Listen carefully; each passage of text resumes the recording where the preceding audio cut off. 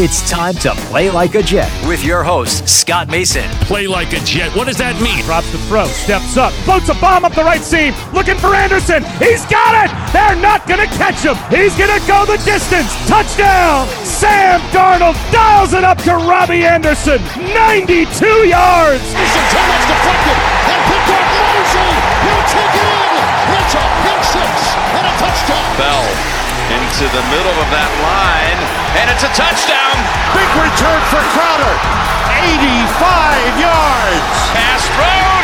There was contact with the quarterback, and it's incomplete. They got pressure on Prescott. It was Adams who came blitzing in. Hill hit immediately when he got the handoff. You know that's The Q-inator. oh my gosh. Listen, thank you. From the TOJ Digital Studios, this is Play Like a Jet. My name is Scott Mason. You can follow me on Twitter at PlayLikeAJet1. And this is the Jets-Dolphins rematch post-game report. And for that, we bring in the owner, the operator, the lead reporter, the whole shebang over at JetsInsider.com. And, of course, above all of that, a very big deal, Mr. Chris Nimbley. Chris is stepping in for Matt Stipolkowski, who normally does the post-game report. Usually it's Chris doing the pregame report and then Matt doing the post-game report. But Matt was up super early today, so he had to get himself some rest. Glad that Chris could step in and bring his very big deal perspective to this victory edition, Chris, a cause for celebration. I know that it doesn't sound like it should be a big deal that a 4-8 team beat a 3-9 team, but when that 4-8 team lost to the 3-9 team the first time, and when that 4-8 team didn't have a division victory yet, this is kind of a big deal, especially for Adam Gase, because now he can at least say that he wasn't swept by the team that fired him. Yeah, it's definitely a big deal for Gase to get that win. Don't let Matt fool you, though. He's just tuckered out from all the excitement of such a big Bard murder of a football game. It just, drained the energy out of all of us. I don't ever sleep anyway, so I'm already going to be awake no matter what. But, it was an interesting game because it seemed like they were in control for most of the game. And then towards the end, and even with the Dolphins moving the ball, but having to settle for field goals every time, you could just feel like the energy in the stadium. All of us reporters were looking at each other going, they're going to lose this game, aren't they? And you could just feel everybody was waiting for it to happen. And somehow, some way, they were going to end up losing. And then they had that last drive to come back and get the win. Obviously, it's big for Gase not to lose, not just to the Dolphins twice, but they would have been 0-5 in the division with the Bills still to go, quite possibly going winless in the division. So they at least got that. But it's good for the players. The players were excited. They were happy. They were feeling good and upbeat afterwards. So it was closer than it needed to be. It really shouldn't have been that close, even with all the injuries that the Jets were dealing with, especially in the secondary, and they had to deal with a couple more in the game. But it shouldn't have been that close, but it was that close. But they won, so that's where we are. Chris, before we continue, I should say that we were both at the stadium, so we weren't able to hear the commentary on television, but I was told by several people, including Michael Nania, that Jay Feely was as bad as it gets. In fact, I believe he said, this guy is a complete dope, which is saying something because there are a lot of really bad color commentators, but apparently, among other things, Jay Feely was waxing poetic about how good James Burgess is because he's gotten some tackles, which is a pet peeve of mine because I hate people that judge how good a linebacker is based on the number of tackles. But it's also a pet peeve of mine to see a color commentator who hasn't even attempted to do any homework. And if you're going to sit there and say that James Burgess has been good this season, then you clearly have done no homework. Yeah, the comment I saw the same criticisms, the same complaints. It was all over the timeline. The comment that I saw repeated a lot that really stuck out to me was about how Sam Darnold could really learn a thing or two from Ryan Fitzpatrick. Ryan Fitzpatrick is the wrong person for Sam to be looking at and learning from. I'm not saying there's not some things that his age, Ryan Fitzpatrick understands and knows better than Darnold. But what you're trying to get out of Darnold, to coach out of him, is a lot of what makes Ryan Fitzpatrick. So that is definitely not somebody I would encourage Sam to be watching and learning and emulating. Ryan Fitzpatrick had himself an interesting day, and we're going to get back to him. But first, let's talk about the Jets quarterback, Sam Darnold. This was a very uneven performance. I thought he left a lot of throws out there. There were a lot of throws that he could have made that he either didn't see or just chose not to make. He went for the home run far too often when he could have checked down, or he could have thrown intermediate throws. He also had a couple of throws where he was lucky to not get intercepted. He did have that one interception too, where he was looking for Vincent Smith. From the stands, I couldn't tell exactly who was responsible, and it's hard to tell until you go back and watch the tape and get a better idea of what the route was and what they were trying to do. He did have some good throws. There were a couple to Robbie Anderson specifically.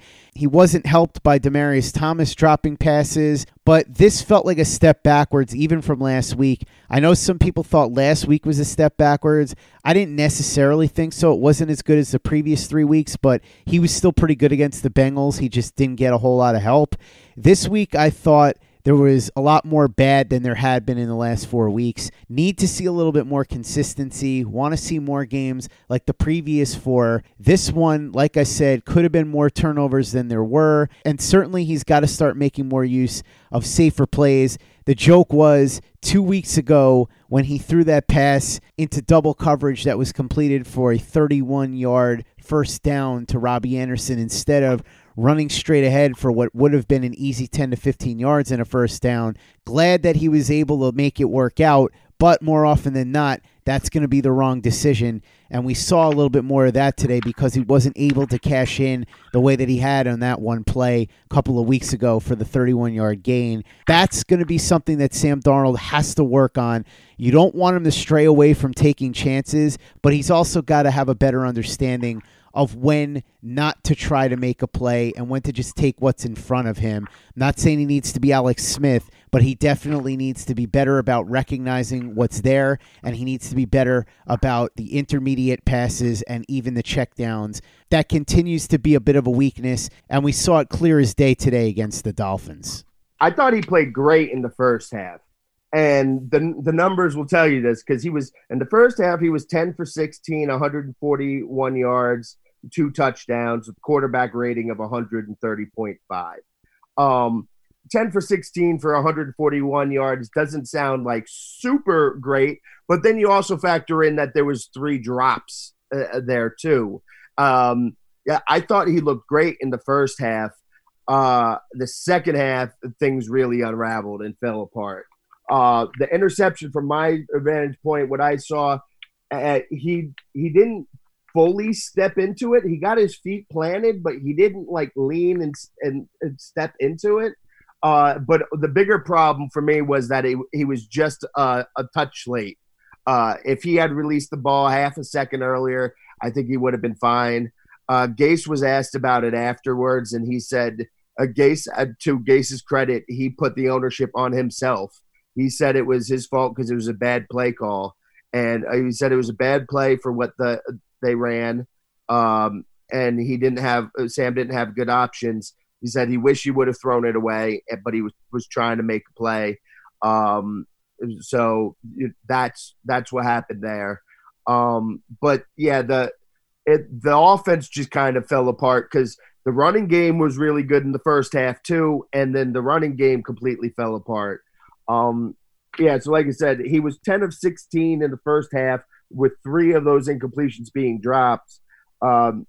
He ended up the game with 20 of 36 for 270 with an 86.6 quarterback rating. So that lets you know how bad that second half was, because he had 130 quarterback rating to 86.6. The running game completely stopped being effective in the second half.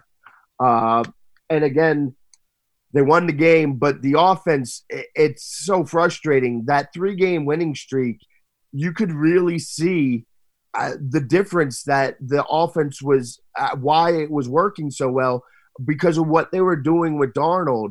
They were getting him on the move. They were rolling him out more. They were playing to his strengths. And the last week and this week, Gase seems determined to keep him in the pocket, to make him make plays from the pocket. He's trying to run the same offense he ran with Peyton Manning, but it's not. Sam Darnold's not Peyton Manning. He's not going to be that good eventually, but they're different styles. Like, you have to coach them differently. So there was a lot of frustration there. And again, those early drops really killed them too, because Demaryius Thomas had 2 of them. Crowder had 1 of them. They could have probably had this game put away in the first half if those drops didn't happen. The injury to Ryan Griffin obviously hurt, because we've seen how big he's been for Darnold over these last few weeks. But the offensive line is still a problem. And the play calling is it's baffling. It's head scratching. It just doesn't make much sense. I actually thought the offensive line played fairly well, especially in pass protection today. And I do think that Darnold played a lot better in the first half, and that's part of what I meant by an uneven performance, because he played pretty well in the first half, and then in the second half, there were a lot of the head-scratching plays. Also, I thought it was interesting that Gase ran the ball so much early on. It really felt like he was trying to send a message, sort of something along the lines of, Le'Veon Bell, we don't need you, sort of setting up the whole excuse that they're probably going to use when they trade him in the offseason. Yeah, I do agree with you about the offensive line first, that they look pretty decent today, but you also factor in that the Dolphins, and they don't exactly have some ferocious pass rush to worry about there anymore. Cameron Wake is gone, so but yeah, I agree with you 100% about the running game, and about it seemed like he was trying to prove a point about Bell. I tweeted, somebody asked me a question about it during the game, and I was just like, yeah, it feels like he's trying to prove it, that they don't need him. But we've talked about this before, and the way that this offense runs, the way that this offensive line, because they're still as bad as they are in pass protection, they are just as bad, if not worse, in run blocking too. They just cannot hold their blocks for long. And Bilal Powell is better suited because of his style. So they were able to, even as you could tell that Gase was kind of forcing it at times, they were still successful with it in the first half. They were not successful with it at all in the second half. And yeah, it was just the play calling all around. Again, it's just head scratching. I just don't understand it. That was another thing I was going to bring up, Chris. This is a typical Adam Gase performance. As long as things are going according to script, everything's fine. As soon as they don't go according to script anymore, then everything falls apart, and we saw that happen in the second half. Now, to Darnold's credit, at the very end, when it looked like things were bleak, he did step up twice. He led 2 drives that resulted in points, field goals both times. The Dolphins were able to come back and get one again and take the lead again, and then the Jets took it for good at the very end of the game. But that said, you want to see them punch the ball into the end zone, because if they had done that, then they wouldn't have had to worry about coming back a second time. But to Darnold's credit, he was able to lead the Jets down the field and get that game-winning field goal with the game on the line, and I think that that's important. Even though he didn't have that great of a game overall, the fact that he was able to lead that comeback at the end certainly is something that was needed for his development, and specifically against a division rival. Even if the Dolphins aren't that good, just being able to overcome that hurdle was nice to see. Yeah, again, you hear about this all the time. Winning is contagious. Losing is contagious. When players win, they get used to winning, and they want to win more. When players lose, they get down, they get used. It happens. And, sometimes you can shake it off, but sometimes you can't. And when you have enough people that are around losing all the time, it can kind of seep into their mindset. So it's always good to get that win like that. And yeah, you're absolutely right. As bad as that second half went, Sam went and they let him right down the field.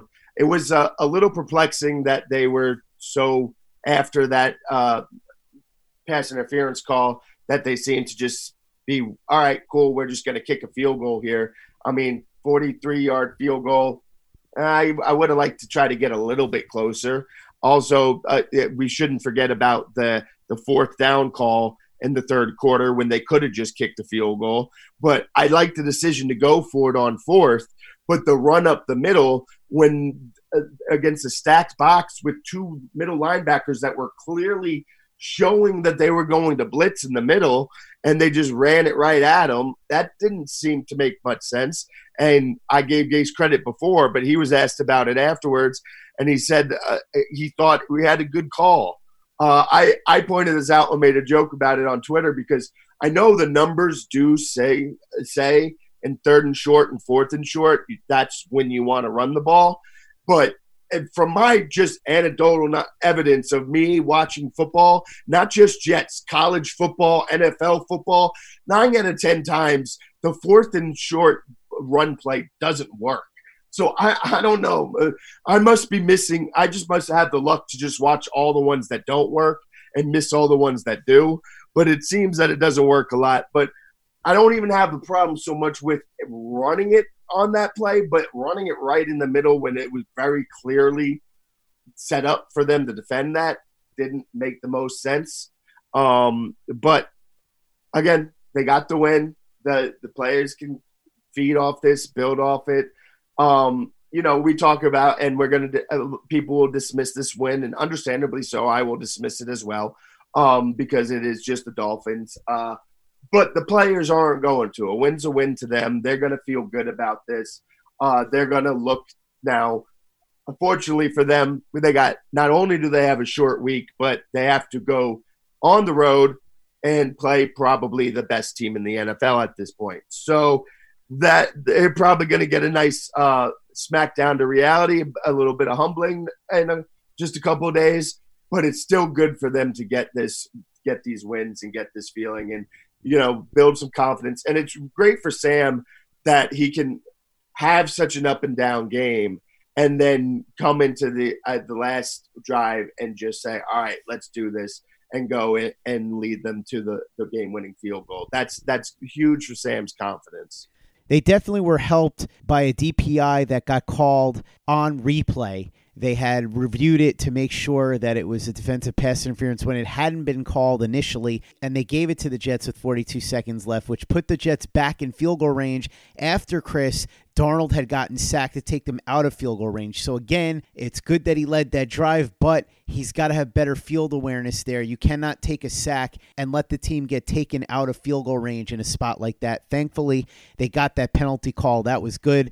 The call that you were talking about with Gase on the 4th and 1, that was definitely questionable. I didn't hate going for it on 4th down. I understand it. Show a little guts. You can trust your offense to get you that 1 yard, but the play call was really iffy, and the fact that they didn't get it almost cost them the game. But as we said, in the end, they were able to get that last field goal to get the win. I want to talk a little bit about the defense, Chris. This was the very definition of bend but don't break, because they tried 8 field goals, 7 of them in the red zone. They made 7 field goals. 0 times were they allowed into the end zone. I thought it was alarming that the Jets were letting the Dolphins go up and down the field that much, but it was good that they tightened up and didn't let them in the end zone. I thought the defensive line largely played very, very well. Nathan Shepard was good, Foley Fatukasi, certainly Steve McClendon, and Quinnen Williams was an absolute monster before he ended up getting injured, and we'll talk about the injury a little bit later when we go inside the locker room. I thought that Blesson Austin played pretty well. He wasn't as good as he had been the previous couple of weeks, but he covered reasonably well, other than that one penalty that was a little bit questionable on the pass interference. And I also thought that he tackled pretty well. Another rough game for Marcus May, who's really been struggling. The inside linebackers, once again, being the third stringers that they actually are, they did not play very well. Nate Hairston had an interception, but he had some bad moments in there too, including a terrible missed tackle. So overall, the strength of this defense continued to be the defensive line. And while they let the Dolphins do way too much on offense in terms of going up and down the field, they did tighten up and keep them out of the end zone, which in the end turned out to be just good enough to get the job done. Again, you have to tip your cap to Gregg Williams because, as I said, even though the Dolphins seem to go up and down the field at will, considering all the injuries he had going into this game, and then to also lose Quinnen Williams on top of it, for him to be able to come out of this thing without surrendering any touchdowns, even to this bad Dolphins team, is a pretty solid achievement. Yeah, well, and let's look at the numbers here too, because it's interesting. Fitzpatrick was 21 of 37 for 245 yards, a 65 quarterback rating. The running backs for the Dolphins were, now they have Patrick Laird as their running back. He had 15 carries for 48 yards. Gaskins had 4 for 5 yards, but Fitzpatrick had 8 rushes for 65 yards. And really, when I go back and I watch the tape tomorrow, I feel like at least 3 or 4 of those field goals are going to be solely because of Ryan Fitzpatrick's scrambles that got them into field goal range. But like you said, it was a bend but don't break. But if you take those runs away, which obviously that's not what you can do, the defense held up really well. Now, again, it's the Dolphins, and Devontae Parker went out with an injury early enough in the game. So it wasn't the most daunting task, but they had so many injuries of their own that it was still a fairly impressive performance for them to be able to the Dolphins be able to get into the red zone that many times and not get a single touchdown, because just that's all it would have taken, just one of those field goals. If they could have just gone 6 for 7 on field goals and gotten one of them for a touchdown, they would have ended up winning the game. So, the Dolphins again, so you can only be so impressed, but you can only play who you play, who's on the schedule, and that's who it was, and they did a fairly good job today. Should note that while Devontae Parker went out, the Jets did have a lot of trouble with Isaiah Ford, which was surprising. I wasn't expecting that. But as you said, Chris, when it all came down to it, the Jets were able to get the job done, and they were able to keep the Dolphins from getting into the end zone, and so they were able to pick up the win. It was a very messy performance. There were a lot of head scratchers all the way around, and there were many times when it just looked like this was going to be a repeat of Week 1 against the Bills, where the Jets had the opportunity to pull away a bunch of times and just never did it. The same thing happened here with the Dolphins, but unlike the Bills game, the Jets were able to come back in the end and get that field goal when they needed it. So a big 22-21 win here for the Jets, who move to 5-8. Chris, one other thing I wanted to bring up here, by the way, the penalties. There were a lot fewer penalties this week. That's definitely a good sign. Yeah, it was a good sign. Now, they still had some, they had Quinnen had that unfortunate face mask at the beginning. Mm-hmm. That sometimes happens when you get in the backfield that early. He got in there a little too quick, and he reached up to get him, got the face mask. There was the other roughing the passer penalty. I believe it was on Shepard. So there was a couple of timely ones that weren't great, but they only had 5 of them, which is a huge improvement. So that's much better, especially than they did. They didn't have any problems on kick returns. Every time Ty Montgomery took it out, I was like, don't do it. Just take a knee. I keep telling you guys, take a knee. But they didn't get any block in the backs. They didn't get any holding calls there. So they really didn't beat themselves and kill themselves like that. And even the Sam Darnold interception didn't end up hurting them at all, because that's the one field goal that the Dolphins kicker missed. So that while they should have put this game away, they had ample opportunity to put the game away. The Dolphins didn't capitalize, and the Jets didn't let them capitalize when it came down to it. And they stopped themselves from being able to run away with the game, but they didn't completely beat themselves. And again, this team does not have a lot of talent. At least on offense, they're not exactly the best coach team. So for them to be able to put in a performance like this, even against the Dolphins, is a good thing. Should note also, I was glad to see that they were using Ty Montgomery a little bit today. Although, Chris, I did think of the conversation that we had about special teams in the pregame report mailbag, because once again, we saw these guys trying to run out of the end zone and ended up getting tackled before the 25-yard line. It just reinforces what you were saying. There's far more of a chance that you're going to mess something up than that you're going to break a big run, unless you're a special returner like a Leon Washington or Justin Miller or somebody like that. It's probably best that you think about taking a knee in the end zone and just taking the ball at the 25-yard line. There's also the possibility on punts. Obviously, we saw one today where somebody dropped a punt on the Dolphins, but it easily could have been on the Jets. A muff punt happens all the time. So I was thinking about that as I was watching special teams, Chris. Perhaps that's something that Brant Boyer should think about the rest of the way, just telling these guys to take a knee in the end zone and fair catch it a little bit more when it comes to punts. Yeah, I will die on this hill. And again, like, if you go through the whole game playing it like that, and then, you know, the Dolphins kick that field goal at the end to take the lead, and you want to go ahead and take a shot and try to run it out on that last kickoff, all right, go for that, sure. And those types of moments, go ahead and try to hit the home run. It's just the chances of hitting a home run and breaking a big play, especially with these returners that they have, they're not going to do it very often. The percentages are so low and the percentages are so high for them to get block in the back and back them up and put them in bad spots, the offense in a bad spot. It just doesn't seem worth it to me. While sports can bring us so much joy, it can also bring us a lot of unwanted stress, and that stress can make it difficult to concentrate, relax, and get decent sleep.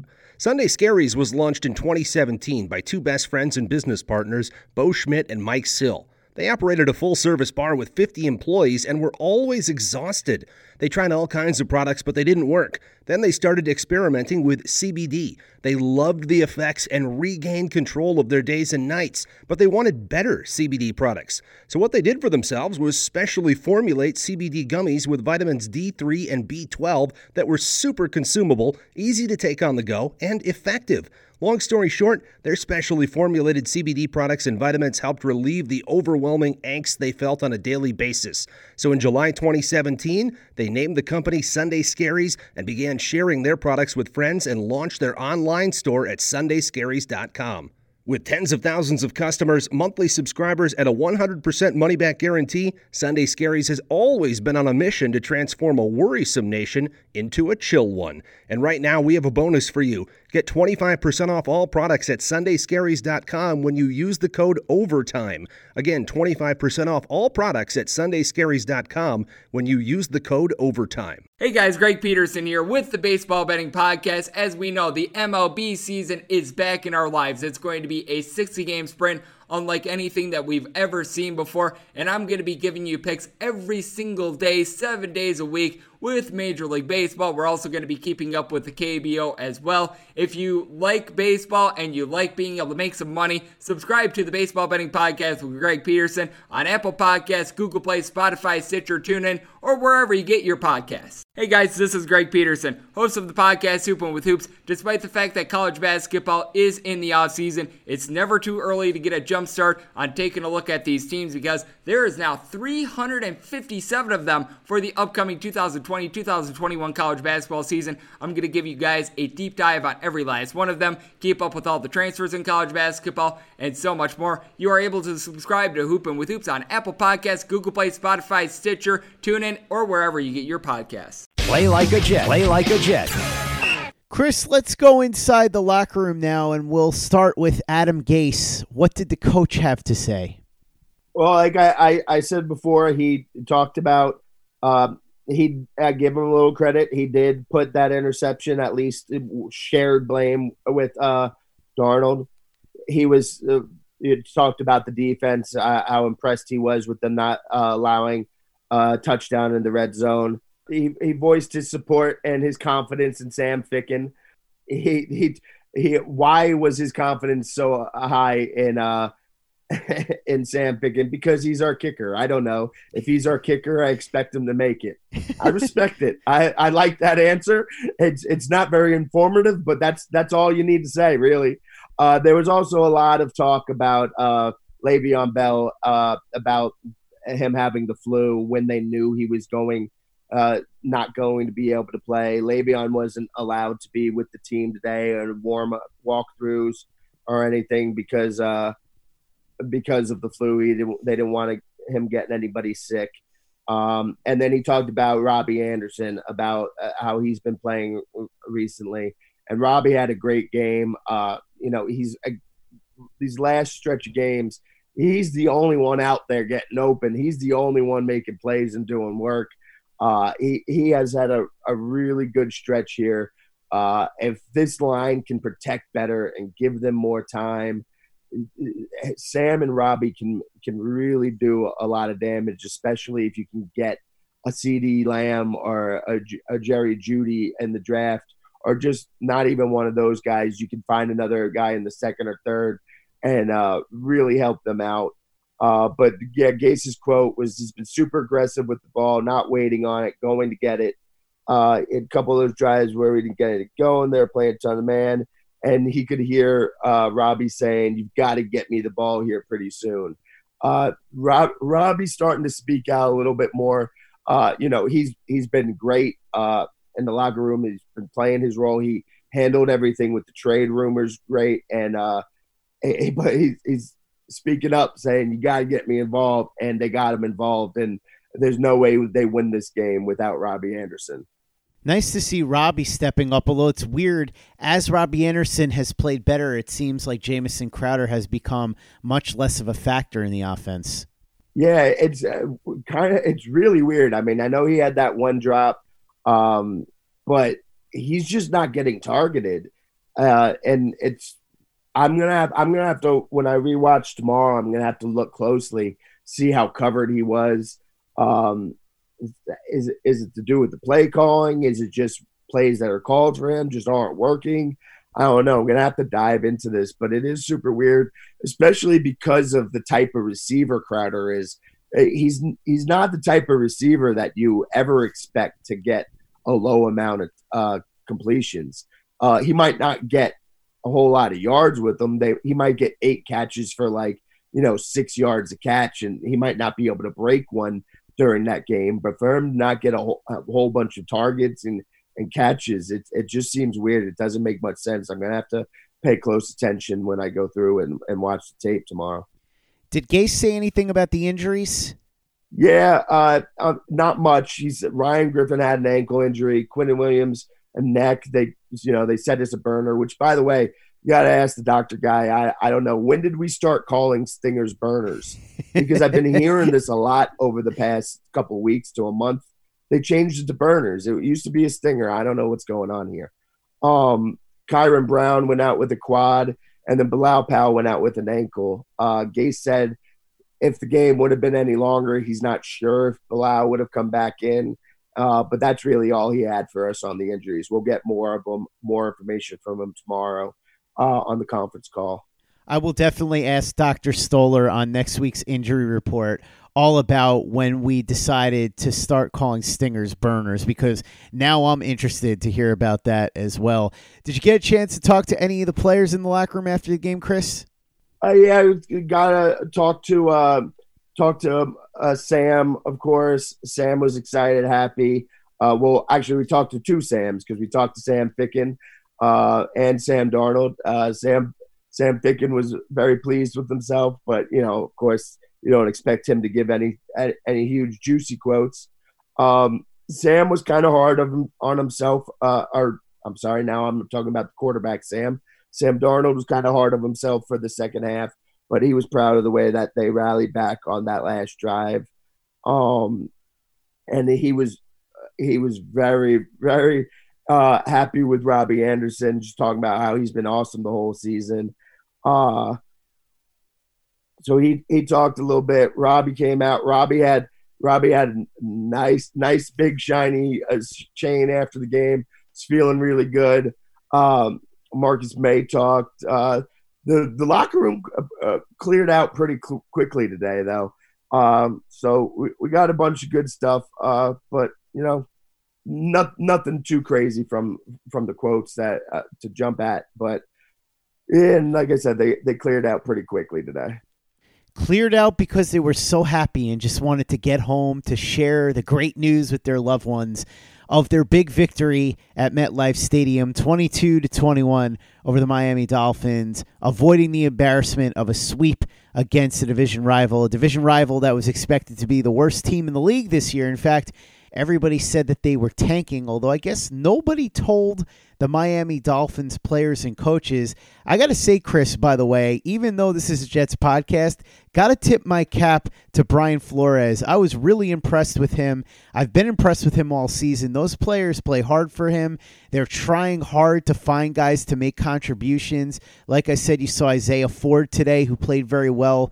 He has been back and forth between the practice squad and getting cut, finally elevated to the active roster on November 27th, and he stepped in big for Devontae Parker, who went out early with an injury.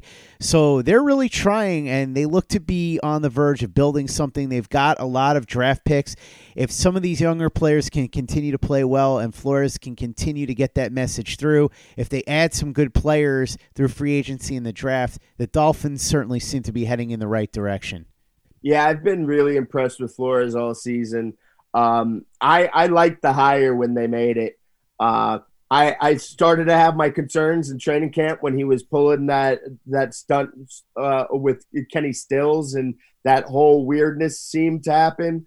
And then it's not his fault that they decided to trade away Larry Tunsil and Stills and Minkah Fitzpatrick. But you had to wonder if he was going to be able to hold that team together.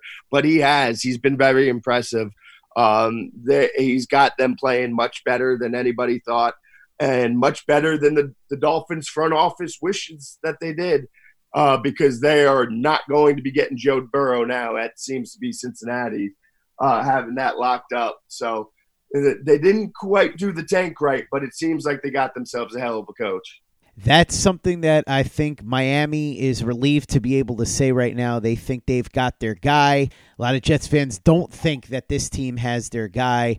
Adam Gase is going to get the end of this season and all of next season to prove people wrong. If he really wants to turn some heads, though, Chris, if this team has a strong showing Thursday against Baltimore in front of the country on national television on Thursday Night Football, arguably Baltimore, the best team in the league right now, Lamar Jackson, probably the best player in the league, that would go a long way towards making Jets fans reconsider their feelings on Adam Gase. And by the way, if you want to go to that game and get yourself some really good tickets for a reasonable price, go ahead over to the Vivid Seats mobile app. If you download it right now, use the promo code OVERTIME, you'll get yourself up to $100 off on your very first purchase. You can go to that Jets-Ravens game on Thursday in Baltimore, or you can do something else. Go to a concert, go to a basketball game, go to a hockey game, whatever it is you want to do, that code will work for you no matter what. When you download the Vivid Seats mobile app and use the promo code OVERTIME, you'll get yourself up to $100 off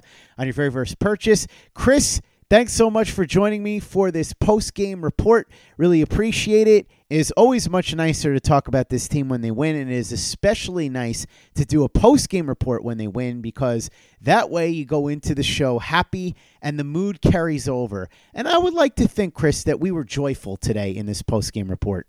Yeah, I agree. It's funny because obviously you're a fan, so you care more. I don't care wins or losses. But I do enjoy the wins much more, no matter how they come.